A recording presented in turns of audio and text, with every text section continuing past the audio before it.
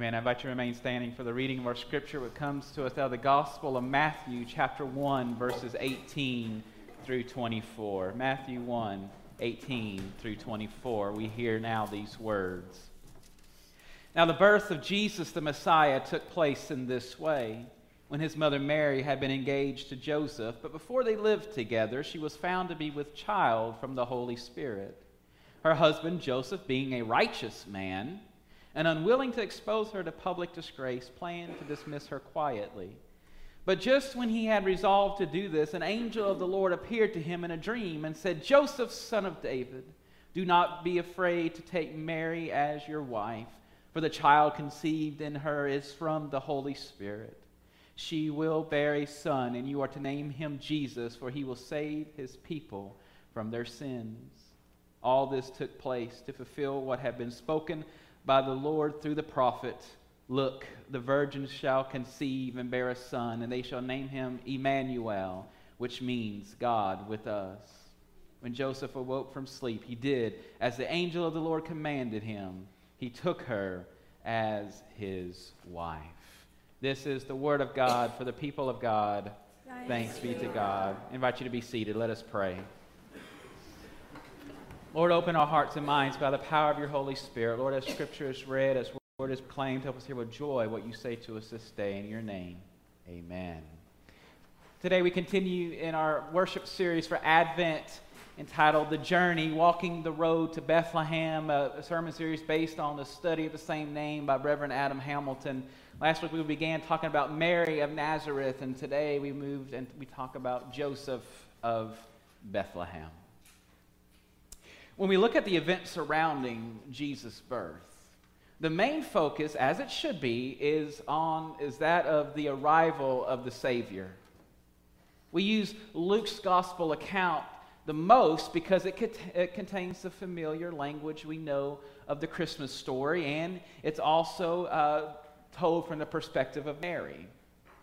She receives a primary focus outside that of Jesus.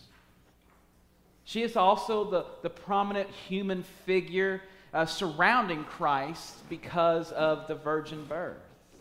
Therefore, much time and effort has gone into talking about Mary. But there is one other figure who was present during the entire ordeal of God's arrival into the world that God created. This figure is often forgotten, and while there are very few references to him and none outside of the Gospels, no man played a more important role in the life of Jesus than Joseph. And though not Jesus' biological father, Joseph adopted Jesus as his earthly son. Joseph protected him. Joseph provided for him. Joseph taught, he mentored him. And if we really think about the night in which Jesus was born, with no one else there to help Mary deliver, Joseph is the first human hands that touched the infant body of our Messiah. It was Joseph who Jesus first saw as he emerged from Mary's womb. And it was Joseph who got the first glimpse at the face of the hero of all mankind. So who is this Joseph? One of the biggest questions is, how did Joseph come about? Where did he come in? How was he chosen as the husband of Mary and the earthly father of Jesus? And to answer honestly, we don't really know for sure. There are two very popular and different accounts to the story. And one finds its premise in one of the apocryphal Gospels entitled The Infancy Gospel of Thomas. The Infancy Gospel of Thomas. And now, a quick disclosure, this is one of the apocryphal writings, and what that means is this: the word apocrypha that we see here is often used to describe the collection of non-canonical or non-biblical texts And it essentially means, the word means obscure or hidden. Obscure or hidden. In short, we don't really know if it's true. And the Council of Nicaea, when putting together the Holy Bible, did not have enough confidence in these writings to make it part of the holy writings. That makes sense? Are you with me? Shake your head, yes. Okay. There we are.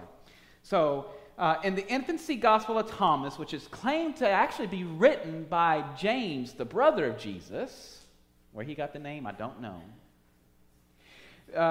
We have the earliest account of Mary's birth, of her childhood, and a particular account of Joseph's age when he married Mary. And this account suggests that Mary was actually raised by priests in the temple court until she was 13 years of age, to which then she came of age, and Joseph was selected through a very popular ceremony as the older man who would take care of Mary, and to do so in a way that a father would care for a daughter, or a grandfather would look after a granddaughter, less much as a husband. But he was chosen by the priest to marry Mary.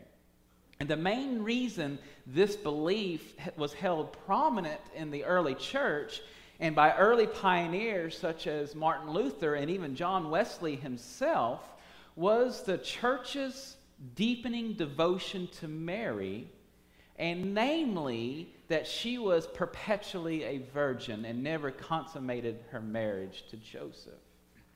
So the doctrine of perpetual virginity was very popular and very important to pioneers of the early church, and so this version of that story was held very prominently. If we read only the New Testament Gospels of Matthew and of Luke, we wouldn't necessarily think of Joseph as an aging widow, as this account would suggest. The accounts don't preclude this, but they don't suggest it either. Okay? Instead, if this was a typical engagement in first century Jewish Palestine and Israel, Mary, we could imagine as being around the age of 13, and Joseph a little bit older, around the age of 15, most likely 16. When Matthew 1:24 says he took Mary as his wife. The main point to make here is that we don't know for sure which account is there. Even if you go look at your manger scene sets, some manger scene sets portray Joseph as an older man. Some of them portray him as a younger man. It just depends on if it is Catholic made or Protestant made, typically. And so the thing is, we don't know for sure, but neither is incompatible with Scripture. Are you with me this morning? Say amen. One thing we do know from Scripture, though, is that Joseph was a carpenter. Well, Jesus was too, but Joseph was a carpenter. And the Greek word they use here for carpenter is the word tekton. Tekton. And the word tekton was usually reserved to refer to someone who worked with wood. It is likely much of the work of a tekton involved building furniture and cedar chests and other types of wooden chests, tables, farm implements would have been probably one of Joseph's main instruments that he built and sold. Also tools and yokes for oxen. He may have also built doors that go on the stone homes they lived in. And to give you an idea of where Joseph and where tekton is on the social ladder, the Greek word that was used for master builders, who usually were in charge of a team of tektons, is the word architecton. That word sound familiar? That's where we get our word architect. So an architecton was a master builder supervising typically a set of tektons. Are you with me this morning? Say amen. Throughout Matthew, Jesus is described as the son of a tekton. And in Mark, Jesus is referred to as a tekton himself. When Kate and I visited the Holy Land, visited a factory there that made elaborate carvings out of olive wood. They included specific details all the way down to the fingernails of the characters that were being carved. To be a great tekton like these, like the ones that we saw in the Holy Land, and undoubtedly like Joseph was, requires patience, focus, diligence, and drive, and also the willingness to do the job right the first time. All of which are needed to be a great tekton and translate well into being a humble man, a humble servant, and a humble father. So the question is, what does it tell us about God that he would choose Joseph to serve as Jesus' earthly father and raise him as his own son? Why didn't God choose a priest, a lawyer, a scribe, an architecton? Why did he entrust the job to a humble carpenter? Just like with Mary, once more, we find that God tends to choose and to use people who seem insignificant and whose lives and spirits reflect true humility. You know, one of my favorite after-school shows to watch growing up, and I don't know if it's still playing or not, was the Maury Povich Show. Anybody else? By your laughter, you are probably familiar with the Maury Show. And they would have some most interesting guests on that show. And one type of show they would do was paternity test shows. And, you know, the famous line, Maury is famous for saying, such and such, you are the father. And the crowd would go, wow. And people would make such fools of themselves. Perfect show for you there, Roy.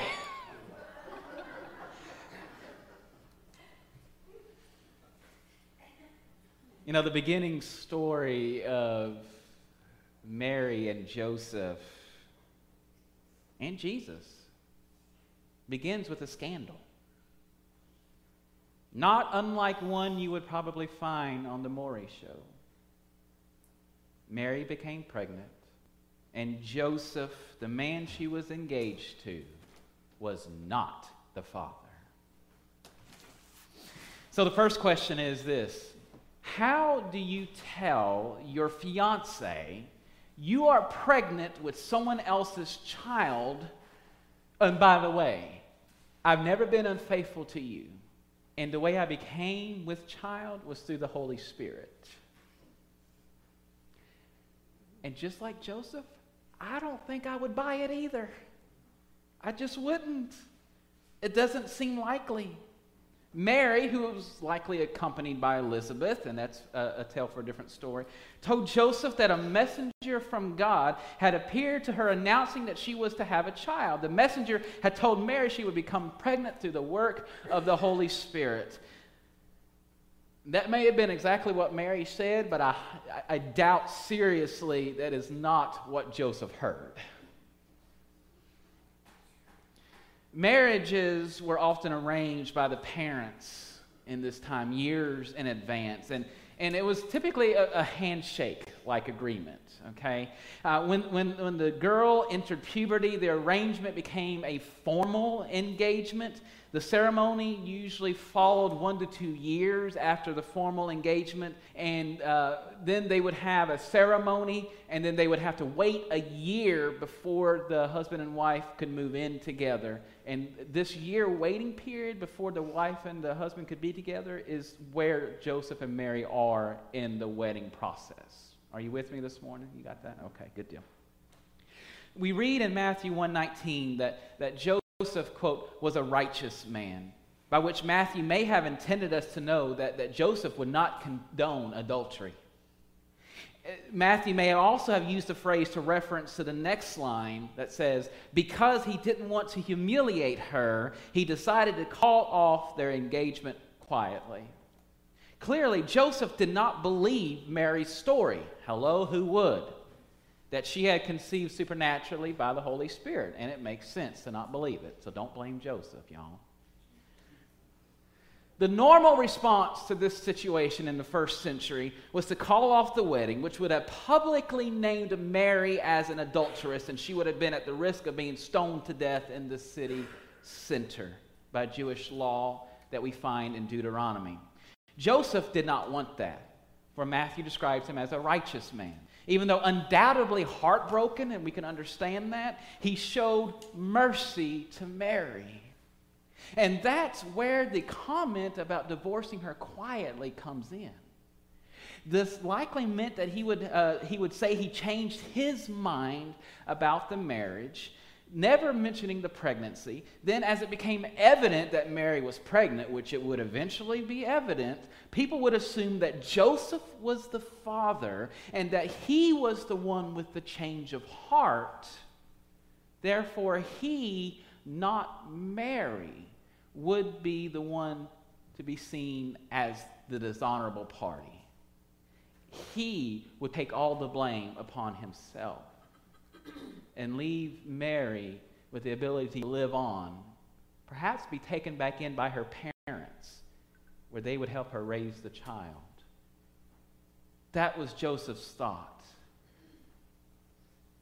A righteous man, a man of utmost humility and mercy. Think about the picture that Matthew reveals of Joseph here. Joseph was undoubtedly heartbroken. We've already discussed that. This was not a journey that he ever planned to take.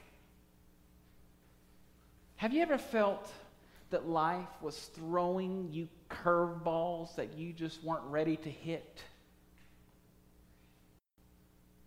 If baseball's not your reference, then do you ever feel like that life gives you situations that you just don't feel like you're ready to handle? That you may never feel like you're ready to handle? Hear this. If you hear nothing else today, hear this. At this precise instant, when Joseph felt his lowest, God was at work in Mary's womb, doing the greatest thing God had done in the history of humanity. God was not only orchestrating the birth of our Savior, but was inviting Joseph to play one of the most pivotal roles in history. If there's one thing that I've noticed, and perhaps you have too, it's that God has always taken the pain, the disappointment, the heartache that we encounter in this life and uses it in profound ways that I could only see and understand in hindsight. Have you ever noticed that? We don't know why it's happening now, but later we can see the good that God does with it. Today, when I face moments of profound disappointment and journeys that I don't want to take, I turn them over to God. I invite God in, and I remind myself to the words of my favorite scripture of all time, the one that I know keeps me going and perhaps you as well, the one out of Romans 8:28 that says, all things work together for good who love God and who are called according to his purpose. We give it to God. It's what God does. It is who God is. God works on our behalves in the background for us, fighting for us, doing things for us that we can never imagine possible. As I look back over my life, and I invite you to look back over yours, we are likely to find that many of our best qualities may well have come from those painful experiences that have been redeemed by a God who makes beautiful things out of dust and who loves us more than all of the drops in the oceans or all the stars in the sky. And despite our yesterday, a God who works in our today, and a God who will always hold our tomorrow. That's the God that we serve. And that leads me to wonder then, how many more times as Jesus was growing up did he see these same attributes in Joseph? How often did he watch Joseph show mercy to someone who wronged him? How often was Joseph gracious to those who hurt him? How often was he the image of forgiveness? Is it any surprise that Jesus became the man who showed mercy to sinners? Who taught his disciples to forgive and who called us to love our enemies? Yes, we know that Jesus was God in the flesh, but we also have to believe a little bit of that came from witnessing his earthly Father in the way that he lived. Any mistake that while he was even hanging on a cross, Jesus cried out, "Father, forgive them, for they don't know what they're doing." Even into death, Jesus was loving us. How then are we showing mercy? How are we showing grace and forgiveness? And how are we allowing God to work in us? How are we allowing God to work through us? And how are we allowing God to work despite us?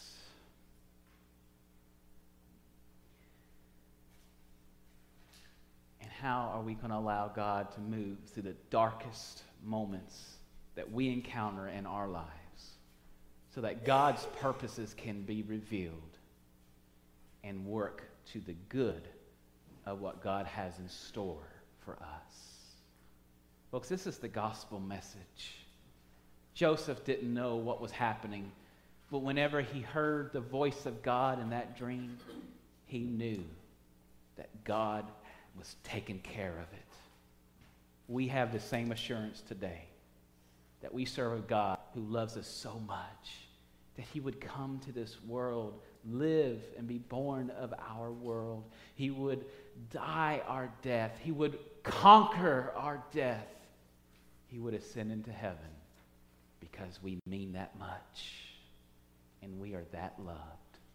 So let us then depart from this place and go and be the humble servant that Joseph represented and that Jesus so well displayed for all of us.